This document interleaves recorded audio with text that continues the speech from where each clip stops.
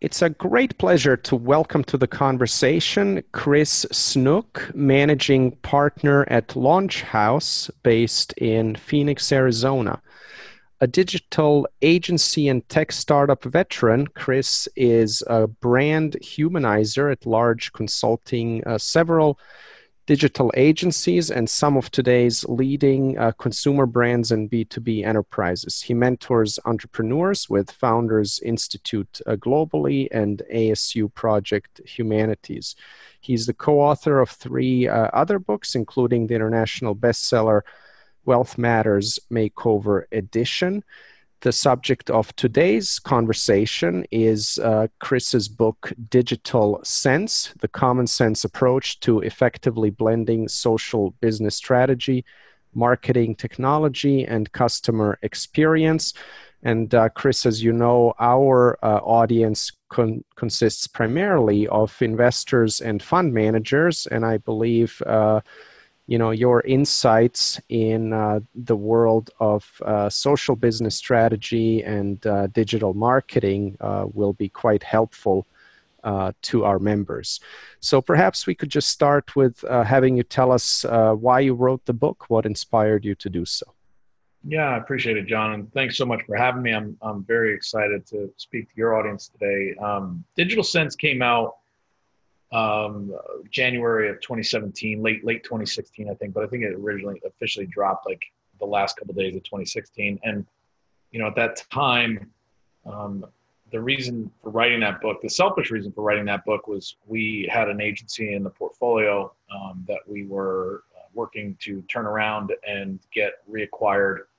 And so I was kind of heading up a project to help do that. And I knew that essentially in order to do that, we needed to leverage a voice in the market and a position in the market that differentiated, not only my personal brand, but leverage my personal brand and some of the thought leadership to help drive the right kind of brands and companies to that front door so that company could sign, sustainable clients, for lack of a better word. So the selfish reason was, there was a marketing impact that was very pragmatic about putting out another book that was focused around all the shifts happening at the macro and micro level around digital and digital transformation. The personal reason being like I'm a person who's curious. I like to think. I like to evaluate, and more importantly, I like to build stuff in the world of business. The kind of more high level version of why did I put the book out is I had come across Travis Wright, who was my co-author several years earlier, back in 2012, I believe it was, and he was rapidly becoming one of the emerging thought leaders around marketing technology. And every 4,000, 6,000, however many different marketing technology firms are out there, he had pretty much demoed them all, and he was kind of this subject matter expert in the area of MarTech. And I was curious to do something with him. I thought that the world was missing a framework as it related to evaluating businesses and business models and how to actually digitally transform them. There's been a lot of great work, which we reference in the book, from Gene Bliss and others in this space. But I felt like there was a gap in helping organizations and those who are the stakeholders advising or making board decisions in those organizations to create a common picture for what customer experience was within that. And so that was the premise: is, do people have a common picture on the screen of their mind when they hear the word customer experience, which at that time, as you're well aware, and still so to this day, was kind of a buzzword or becoming one rapidly. So we didn't think that they had a common picture, and that created an opportunity to create one and help provide a framework whereby they could design their own picture and then disseminate it across far and wide their organization to get better results. How would you summarize some of the key messages in the book? Well, it would build on what I just said. I think, the number one message is, if I asked everyone listening to this who's probably wearing more of an investor hat based on your audience, look at across your portfolio of investments and depending on whether you're private equity or whether you're, passively or actively in investing is different. But if you look across the things in your portfolio and you were to say, what does that company mean when it says customer experience? And do I believe that they all are marching towards the same thing? The answer is probably no. And so the number one theme was, if I say to everyone listening to this virtually and whatever, that my car is in the parking lot of this virtual conference or this physical conference, go find it. Depending on how many people in here, there's going to be an exponential issue that it gets visible really quickly that none of us know what we're looking for, right? Let alone how to get it. And so the real underlying theme was, okay, well, if we can agree that we need a common picture to march from, and it doesn't matter any more than it matters what color my car is. It doesn't matter what that common picture is. It matters that we all see the same thing. Human beings think in pictures. And that's really one of the underlying themes, is that if I say to you, John, think of your refrigerator, and everyone else plays along with this right now, you don't have to think. Your brain right now sees the refrigerator, yes or no? Absolutely. And if I asked you, is it stainless steel or is it wood or is it white, or like, what is it? White. And as you say that, you see it. Yes? Yep. And does it open right to left, or is it top and bottom, or double? Like, which way does it open? Left to right. And is it full or is it empty? Full. Good. So you just, somebody just went to the grocery store. Now, if I say that about your kitchen sink, you see the same thing, and you can tell me whether there's dishes in it from this morning or not. And you don't have to think too much. Your brain immediately, in a millisecond, can see that. And that's how human beings are wired. And so, when we simplify stuff down to its base level, one of the themes was, how do I take a picture that's worth 1,000 words that I have in almost every other area of my life, and then apply it to an organization that is moving in a market that is dynamic, that is shifting beneath my feet, that has new rules and new disruptions happening daily, where my profit centers are being stolen, but my costs are going up. My security is worse than ever. My threats are increasing. My cost of capital may still be low, but I'm using it to just basically buy back stock and pad my earnings, because I don't have any other where to invest it and actually see the ROI. And I know that the bubble is forming, and I'm wondering what I'm going to do in the next recession, and like all these things that add complexity. And then we say, well, what do we all need to be in business? What do we all need to be in business? Regardless of what the business is. Not sure. The most important thing, you're overthinking it because you're smart. The most important thing is we need a customer. Correct. Right? Like again, the problem with smart people is we overthink stuff. And I'm not trying to, diminish the art and the science behind all this. But again, an underlying theme was, you have all this complexity that's coming at you at rates that none of us can fully comprehend. And even if we could, we have to duplicate that across an enterprise of 450, 1,000, 10,000, 100,000 people.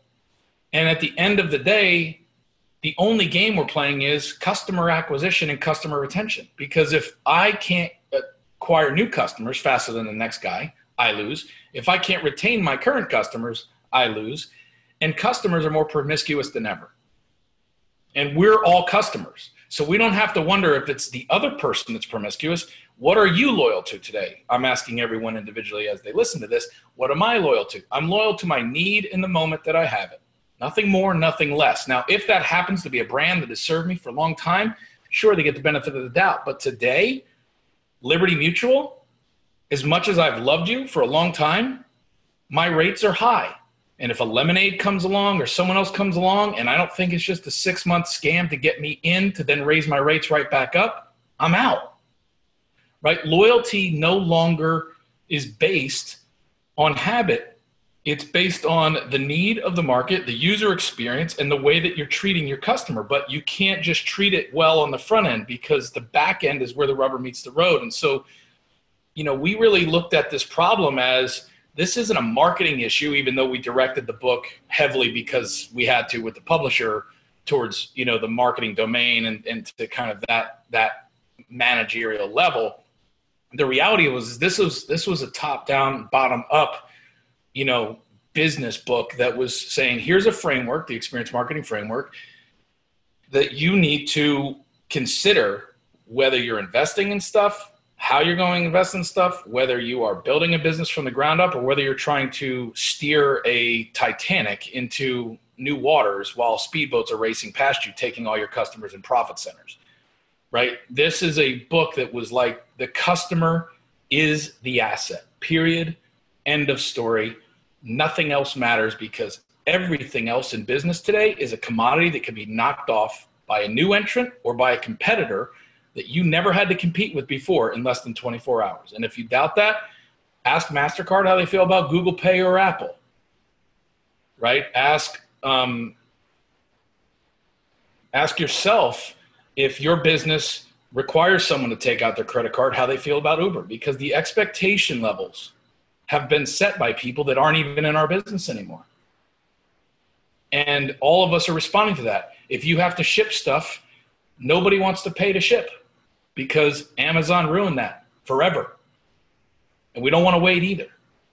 And so all these new cost centers emerge, and yet it's harder and harder to acquire the customer and acquire the talent to serve that customer in a way that has any kind of meaning.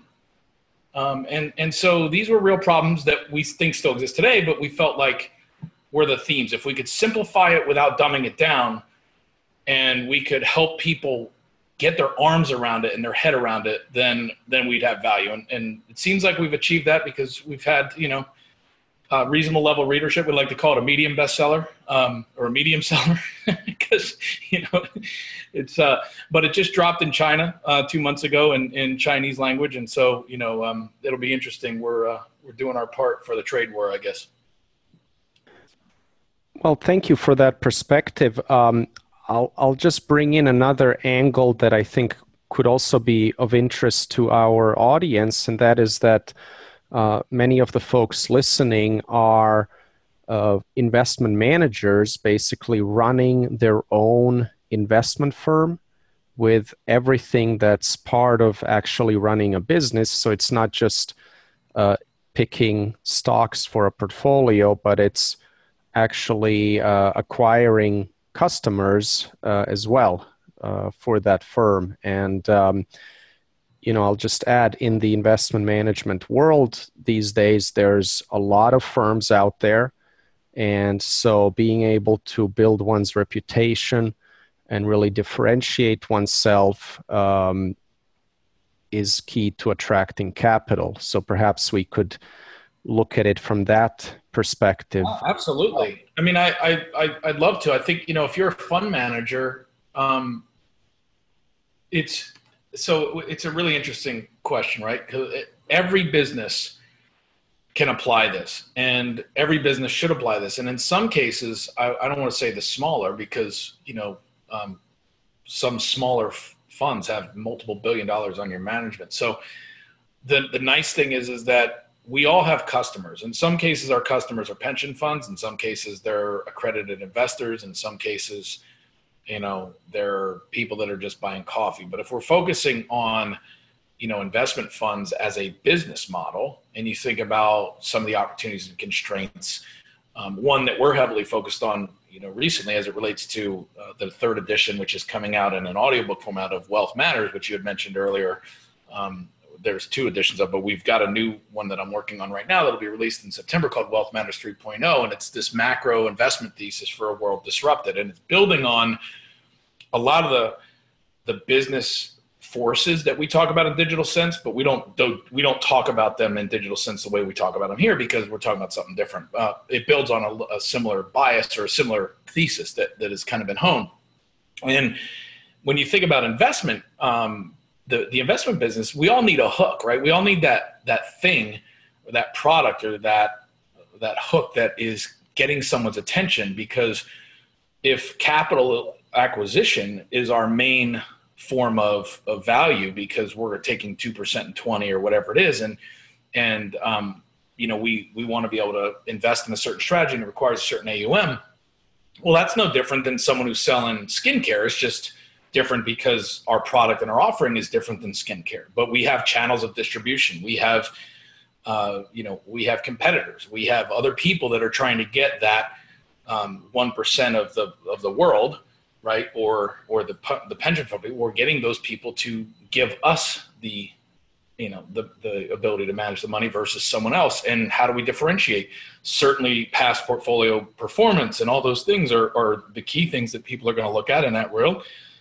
But how do we report? How transparent are we? What problems are we solving in the way that we do investor relations? What are some of the things? And so the framework would apply to any business. So like, maybe we should just walk through the framework a little bit and they can read about it more, if they get the book. But so there's 3 levels and 2 loops, right? So we call it 3 layers and 2 loops to the framework. And if you can think of a triangle, each level is a triangle. And so, on the most base level, it's thinking about what is the customer need at the top of that triangle. So if you're, drawing along, you could have customer need as the top of that first triangle. And this is really putting yourself doing things like empathy mapping, which we talk about in Deep and how to do it, putting yourself in the shoe of the customer, right? And so if you empathize with investors, right, people that are parking their money with you to get an ROI that they can't get as reasonably or as efficiently by investing themselves directly, right? That's the only reason they would invest in a fund. What are their needs? Well, you could probably name them, John, but throw out like 1 or 2 needs that an LP might have. Well, one is good returns, investment returns. Yeah, they want alpha, right? So they want better than average alpha because, again, they're going to make a decision based on whether they think they can get alpha with, firm A versus firm B, C, D, and E, right? Like that's one. So better than average returns. What's another one that we know they care about? Liquidity, being able to get their money back when they need it. Right. So liquidity. A third one might be preservation of capital, right? Mm-hmm. Risk, mm-hmm. right? What's our risk mitigation? So, portfolio mix, whatever it is, but we know that, investing capital is one thing to get a return. The other thing is not losing the money we already have. And maybe that comes first. And then we want the better return. And then the third thing is liquidity and maybe transparency and reporting. And maybe a fourth thing would be, tax mitigation, right? Or tax something, right? Like something related to not having drains on it. Mm-hmm. And so we would using the framework, you basically go, okay, those are my customer needs, and I'm going to narrow it down to the top 3, right? So if we just pick the top 3, So now what you've done is you put yourself in the shoe of the investor and you go, that's what they care about. All at the end of the day, what they're running in their head is these 3 things. And whoever can, in their mind, provide them those 3 things the most consistently, the most often, and the most obviously is probably who they're going to pick. And ultimately, as long as that continues, that's who they're going to be loyal to because those are their needs and their needs are being met. If their needs are not being met in one of those or all those areas, then they're going to be looking elsewhere to fill those needs. It's simple, right? The other node would then be down to the left. So if you look at the triangle, you go to the bottom left corner, you'd look at competitors. Who am I competing with in those same need states? Now, the obvious thing would be, you graph yourself using somebody else, whether it's BCG or some other framework for, competitive landscape. And you say, well, here's where we stack against other benchmarks, right? Forrester's got a thing, whatever.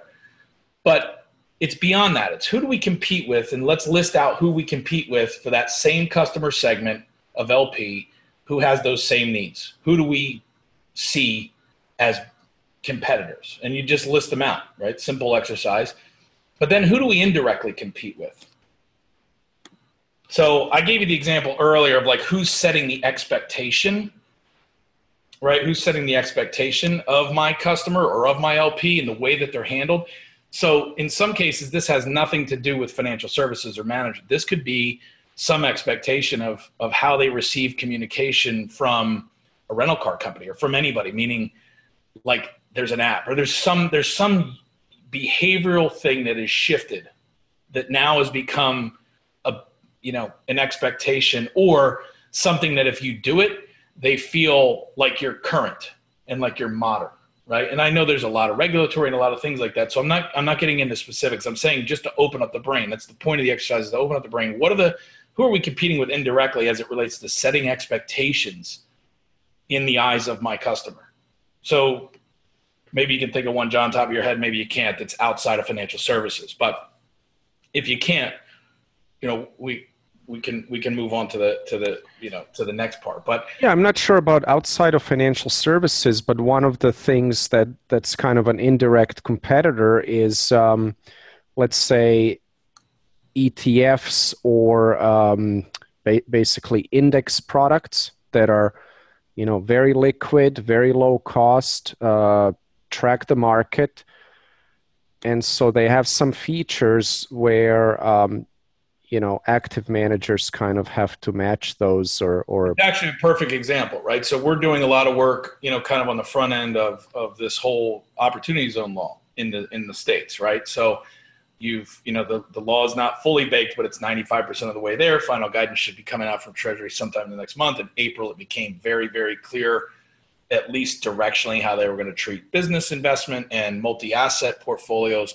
And so opportunity zone funds have a lot more clarity. And so that's an area that we specialize in and we're working on. We have one of our own, and we're using that inside of our portfolio as it relates to the technology and blockchain development stuff we do, as well as some of our less risky, asset mix.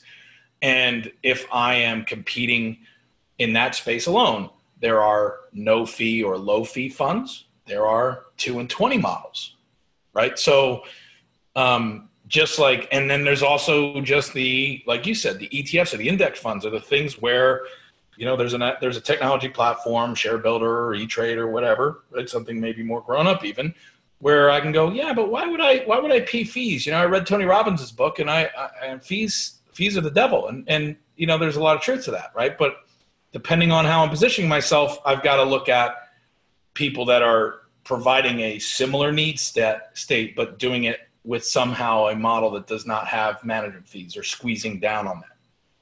So it's a great example actually of something that could, show up as, oh wait, this is a competitor. So the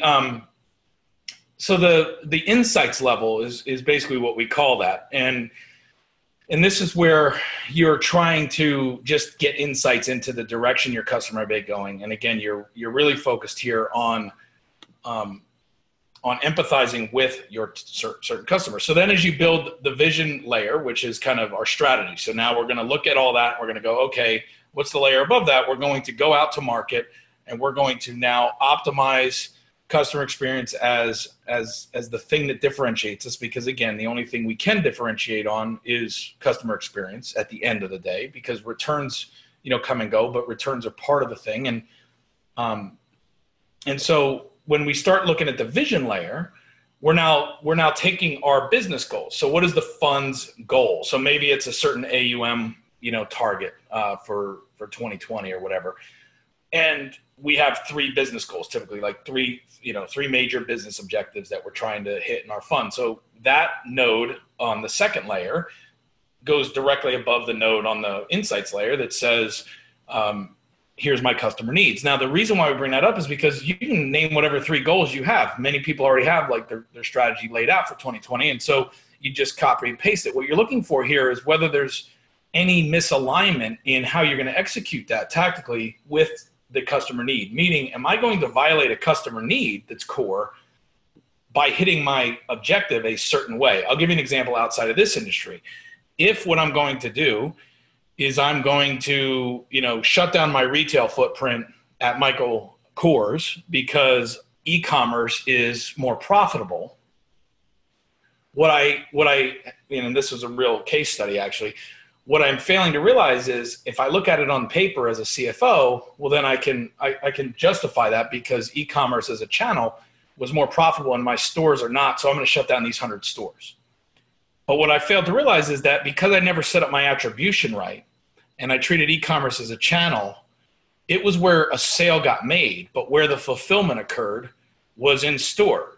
So for instance, in that use case, one of the things that happened was that people bought online, but part of why they converted when they did was because they could pick it up at the retail store near their house.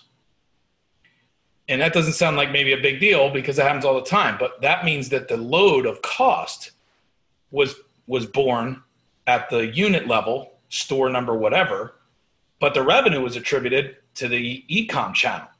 And the only cost attributed there was the advertising and the cost per acquisition. And why that's wrong is that if my conversion was based 60% of the time on me being able to pick it up next door and just order it conveniently online so I didn't have to walk through the whole store and deal with all that stuff, by removing the stores, I remove my conversion rate. So it's one of those things where I have to make sure that my need state of my customer was, I want the convenience of ordering it online and being able to shop without being talked to. But I also want the convenience of picking it up and returning it into a physical store near my house. You remove the physical store, you take away one of my need states, and now I go elsewhere. And so it's about looking at the goals through the lens of, these are our business objectives, and how we go about achieving them cannot violate one of the core customer needs, or we're going to be setting ourselves up for some pain. Likewise, above the customer node, above the competitor node, we're looking at, on the bottom left now, we're looking at touch points.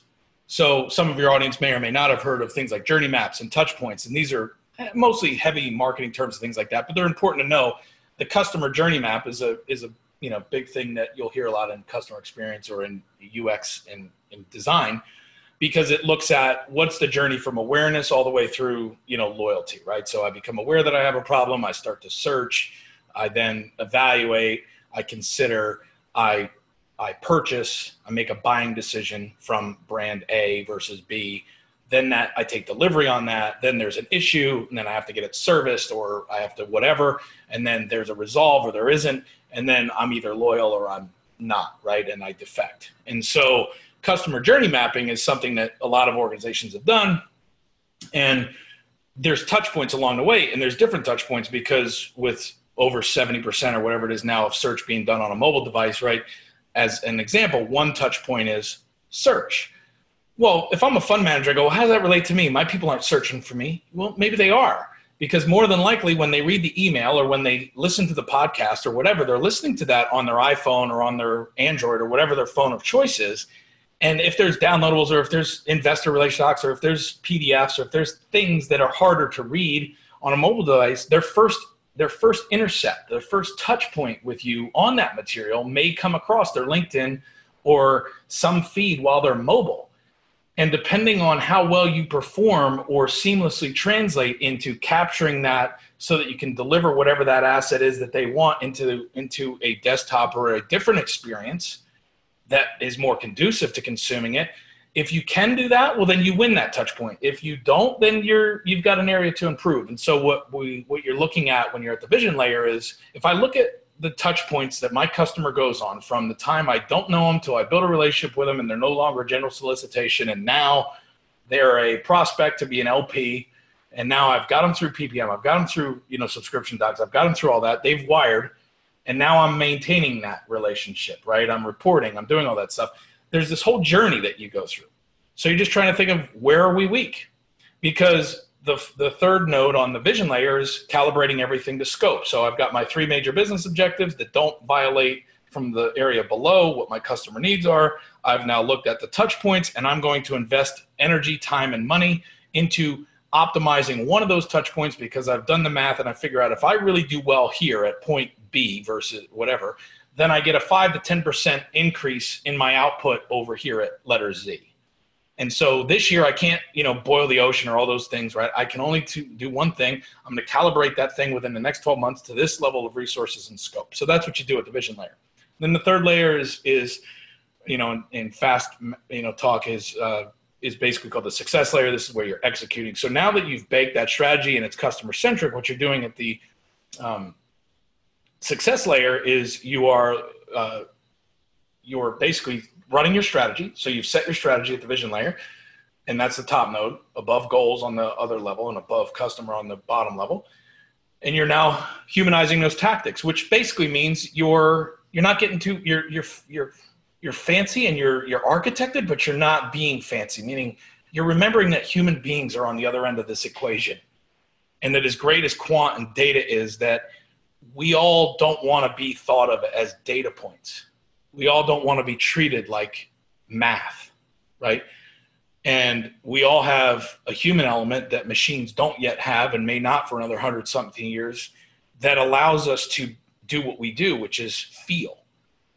And no matter how quantifiable we may be, and no matter how rigid and investment minded we may be, we still all like being treated like a human. And so whatever our strategy is, as we execute that with tactics, whether it's updating our investor portal or updating, our newsletter or our thought leadership, whatever it is, we want to speak through a human lens. We want to execute those tactics with a human lens.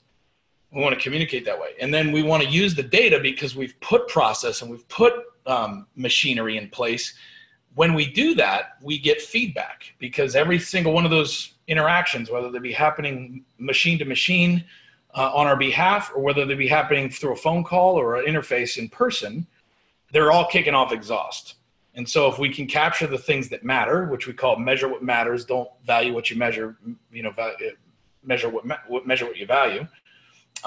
If we can do that, then that gives us the feedback to then iterate in real time on that strategy. So we're not reinventing the strategy every cycle because we're in success and execution phase. We've said 2020, we're going to go achieve this, and here's how we're going to go do it. But now what we're doing is we're tightening that loop. So where the loops come in is we've created a framework that says, look, you have the operational loop, and then you have the innovation loop. And they kind of orbit each other. So one is horizontal on the horizontal plane, and the other one's vertical, running through all three layers. And they interlock. That way there's no friction. They're not rubbing against each other. They're not trying to stay on the same pace with each other. One can go in 1 revolution per annum and the other one could go 1,000 revolutions per second. And they never violate each other, which is part of what organizations face. Is there's always the innovators and the people with the new ideas and the insights trampling over process people and vice versa, compliance, whatever. So this is allowing both people to understand where they are and which loop they're on and where those loops intersect, and how when insights do emerge, there's a process for what we call discover, design, and deploying them into reality in the next cycle. So that's the summary, and I know that was a mouthful, but it's a lot visually, a lot of pictures in this book. That's great. Chris, I'd love to talk a little bit more about something specific, and that's chapter 13. You call it Designing Your Ultimate Marketing Stack. And there's some interesting things in there, including CRM, marketing automation, and those kinds of things. And I think it might be interesting to our audience because that process where you kind of automate your marketing to basically, let's say a lot of investment managers, they write a quarterly letter. Right. That's a great marketing tool if you can get it into the right hands and get the right people actually receiving and reading this. So that's where CRM comes in, marketing automation and so forth. Maybe you can share some insights from that chapter that might be relevant. It's been a while since I wrote it, so I know the chapter, but insights, I think if there's a specific question that jumped out at you, I can answer that. I think if it's more of a general, like, how do I do it or what should I be thinking about when I do it, I could go that direction. But is there a specific question, or a section that jumped out, like a specific CRM or a specific strategy that stood out? Maybe just some thoughts on basically, let's say I started my investment firm. Right. I'm going to write a quarterly letter, but right now my email list is just my friends and family. I'd like to grow that. How should one think about growing that email list, let's say, so that we can start getting people into the funnel? Got it. So, well, and I can maybe do you one better than even illuminating on the book. I can, and this is an open offer for anybody who wants to, do it. We are actually in the process of launching our own newsletter, and it'll be a brand new newsletter. The working title is still being worked out. That's how new it is. It's going to be off of the Wealth Matters 3.0 kind of content stream. And I'm not sure what we're going to call it yet. It may be called the Opportunity Age, which is another brand that we've kind of owned for a while that we've been wanting to do something with in this regard. But neither here nor there. What I'm going to be doing, what I'm happy to do, is allow everybody to watch exactly what we do and learn from our successes and learn from our failures and share openly with anyone who wants to the tools, the process, the things that we're doing in real time. So if you want, just, make sure you email me and I'll add you to that. So one of the ways that you build a newsletter is you hop on podcasts and you hop on other people's webinars and you say yes to speaking at events that you don't get a fee for when you're trying to build that have your target audience, and where you can be what someone once told me is intelligently, what was the word? Intelligently articulate or something like that, right? In other words, where you can demonstrate that you know what you're talking about, but in a way that isn't salesy, where you can basically provide value, where you can, when you can make people go, as one of our favorite newsletters out there, I'm sure in the investment community is, the reality is that it's an ongoing everyday process. There's no one hack, but one of the things to hack it is to, say yes to people like you when they ask you if you want to speak at an event that you know nothing about, right? Because every time that we do that, we are creating opportunities to win relationships. And I think that's the thing, is that another theme in Digital Sense specifically was whatever you're selling, whatever you and I are selling, as cliched as this may sound, it is more strategically valuable than ever. So I happen to this is the only way I know and want to do it. I don't want to be in business if I can't do this, but even if it wasn't, even if it was purely just tactical, genuinely building relationships is an asset. The ability to do that, the commitment to do that is key. And I think, investor fund managers kind of get that. I mean, as quant as everything is at the end of the day, we're dealing with people's, other than time, their most precious asset, right? We're asking them to allow us to be fiduciary in the growth and preservation of that asset that they've worked, in some cases, their whole life for. And if we're going to try and hack or skip building relationship, we're missing the whole point, right? It doesn't matter how good our newsletter is or how good anything is. We're going to be leaving opportunity on the table. So even if we've got $1 billion AUM and we could give a crap about people, we could have $3 billion if we actually showed that we wanted relationships with our LPs, right? So in other words, it's not just the right thing to do, it's the human thing to do, but it's also a strategy today, because everyone seems to have forgotten that. We've gotten so used to counting cost per clicks and cost per conversions that we forget that on the other side of that, a human being might just be pounding on their mobile phone because the ad won't go away, and it looks like they're actually engaging with us when really they're pissed off at us and never want to buy from us again. But we don't know that because the data says that they converted. And so with newsletters, I think it's a real opportunity to create long-form content, which I believe will become more and more in vogue. So I think it's a good strategy to invest time and energy into more than ever. I think a podcast, if you like to talk, is also one. I'm not the only one saying that, so there's nothing revolutionary in that idea. But I think that what people across the spectrum, especially investor type people, are more willing to do now is give more time to people they trust and who provide them insights and value than a little bit of time to a lot of people talking about the same thing. And so I think there's a massive arbitrage opportunity in becoming trusted and insightful and consistently relevant. And if you've got a domain of expertise or an area of the markets that you guys crush and that you know well, or there's an emerging one like Opportunity Zones or something that you are on the forefront of, and you're creating a green field for yourself there to separate from the bloody ocean of equities and everything else, I think that's worth communicating. And how you build a list is you start with whatever system is the freest and the cheapest and that can scale, knowing that you can switch it out, and you start creating the content, and you start hijacking other people's audiences in an ethical way, which is, who has an audience of people I don't have? How can I over-index on giving them insights and value? Because a portion of that audience might come find me on YouTube or on chrisjsnook.com, and they might opt in and say, Chris, I'd like to keep in touch. Or they might find me on LinkedIn and they might connect. And if I know what I'm doing and I've got processes around it, even at the simplest level, I can start to nurture that into a database of people that I can say, by the way, got a new newsletter coming out. Love to have you subscribe. It's free. There's a paid version too, but the Monday version or the first week of the month is always free. Please subscribe here. Right. And then, executing it today, there's stuff that didn't exist back then, like Substack.com is a good resource for spinning up a newsletter platform pretty quickly. There's a lot of different resources, but I would really focus on figuring out where that audience already is and then go get in front of them at the cheapest way possible and look really smart doing it. Well, that's good advice right there.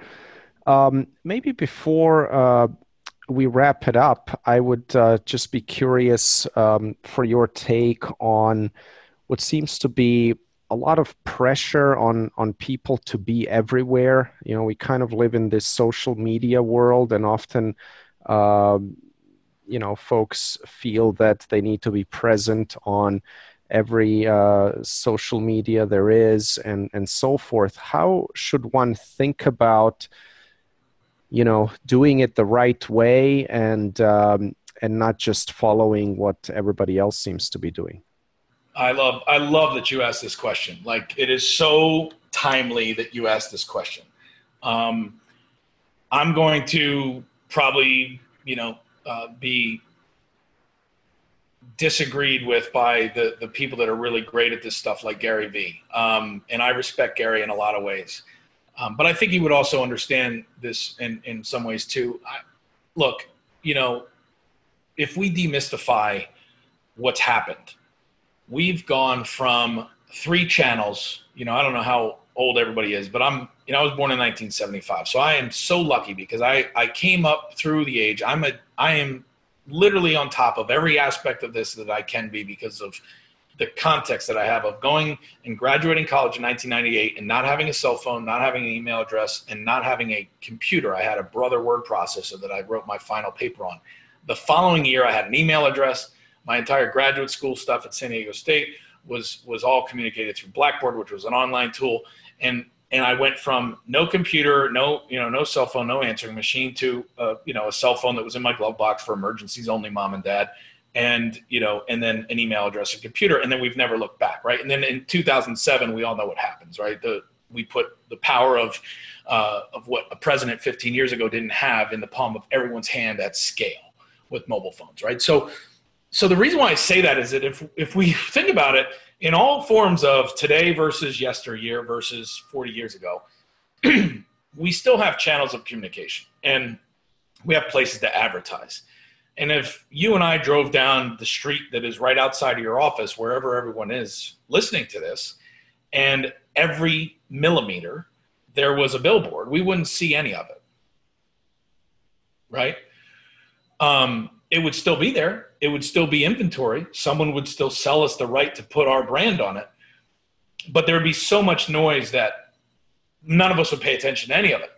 And we'd be distracted, though, because there'd be someone who had figured out how, when there wasn't one every millimeter, maybe when there was one, that was every 100 feet, and it became a big one, like a big billboard provider, that they build an audience of people there, like a lot of people we know. So if you build, 100,000 people on Twitter and then 500,000 people on Twitter back in 04, 05, or when, or in the early days, 07, all of a sudden in 07, 08, you're a big influencer on Twitter, and no one really knows what Twitter is, but it's coming. And so if you were smart, you learn how to leverage that audience into other channels that may emerge. And there's always going to be loss, right? You're going to invest in stuff that goes away.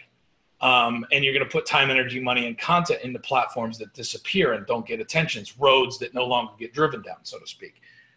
But if you're looking at it today, you have to look at it a little differently than maybe in 07. If you're looking at it today, you're in a situation where, now it's super noisy, and you've got only a handful of dollars to spend, and your audience is burnt out. And so what you're trying to figure out now is what channel is the most leverageable for me, where my core audience is, and let me focus there. And I think, again, if you have nothing but a really weak LinkedIn, presence or a present LinkedIn, and you don't have any following anywhere else, then a newsletter is a great way. Because if you're going to invest in something that is yours, right? And then start to use some of these other platforms where your audience congregates as a on-ramp to that.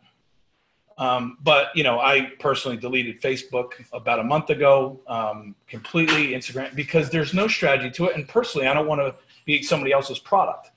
So I think you're going to see more and more people move that way. And for the people that are fund managers that may never have even been on that stuff to begin with, that cycle's kind of already happened, and you don't necessarily have to go try and catch it now, right? It's kind of like it also doesn't mean apathy, and it doesn't mean saying, see, I told you I never had to do any of that stuff. That's not what I'm getting at either. What I'm saying is pick one, commit to it, build it, and know that it could go away. But if you build it and you build real relationships there, those relationships will find you later, right? So as long as you're building brand through real relationships, and then you have, customer experiences that focus, then you can experiment on other channels as you get one going, and know that if all of a sudden, LinkedIn disappeared and got disrupted by something else, that you have a core audience of people that as that next thing emerges, will find you, because you've got presence and you've got a real relationship. Well, Chris, I'll leave it there. It's been terrific speaking with you. Thank you so much for taking the time to be here and for sharing your insights into this very interesting space and topic. Well, appreciate it. And anyone that wants to connect, you can find me on LinkedIn, or I'm sure somewhere in the conference notes or whatever, you'll have my email and stuff. But it's chrisjsnook.com is an easy place to find me, and would love to connect with anybody or answer any questions offline that people have after the event. Terrific. The book is Digital Sense, the common sense approach to effectively blending social business strategy, marketing, technology, and customer experience. Thank you all very much for listening. Goodbye for now.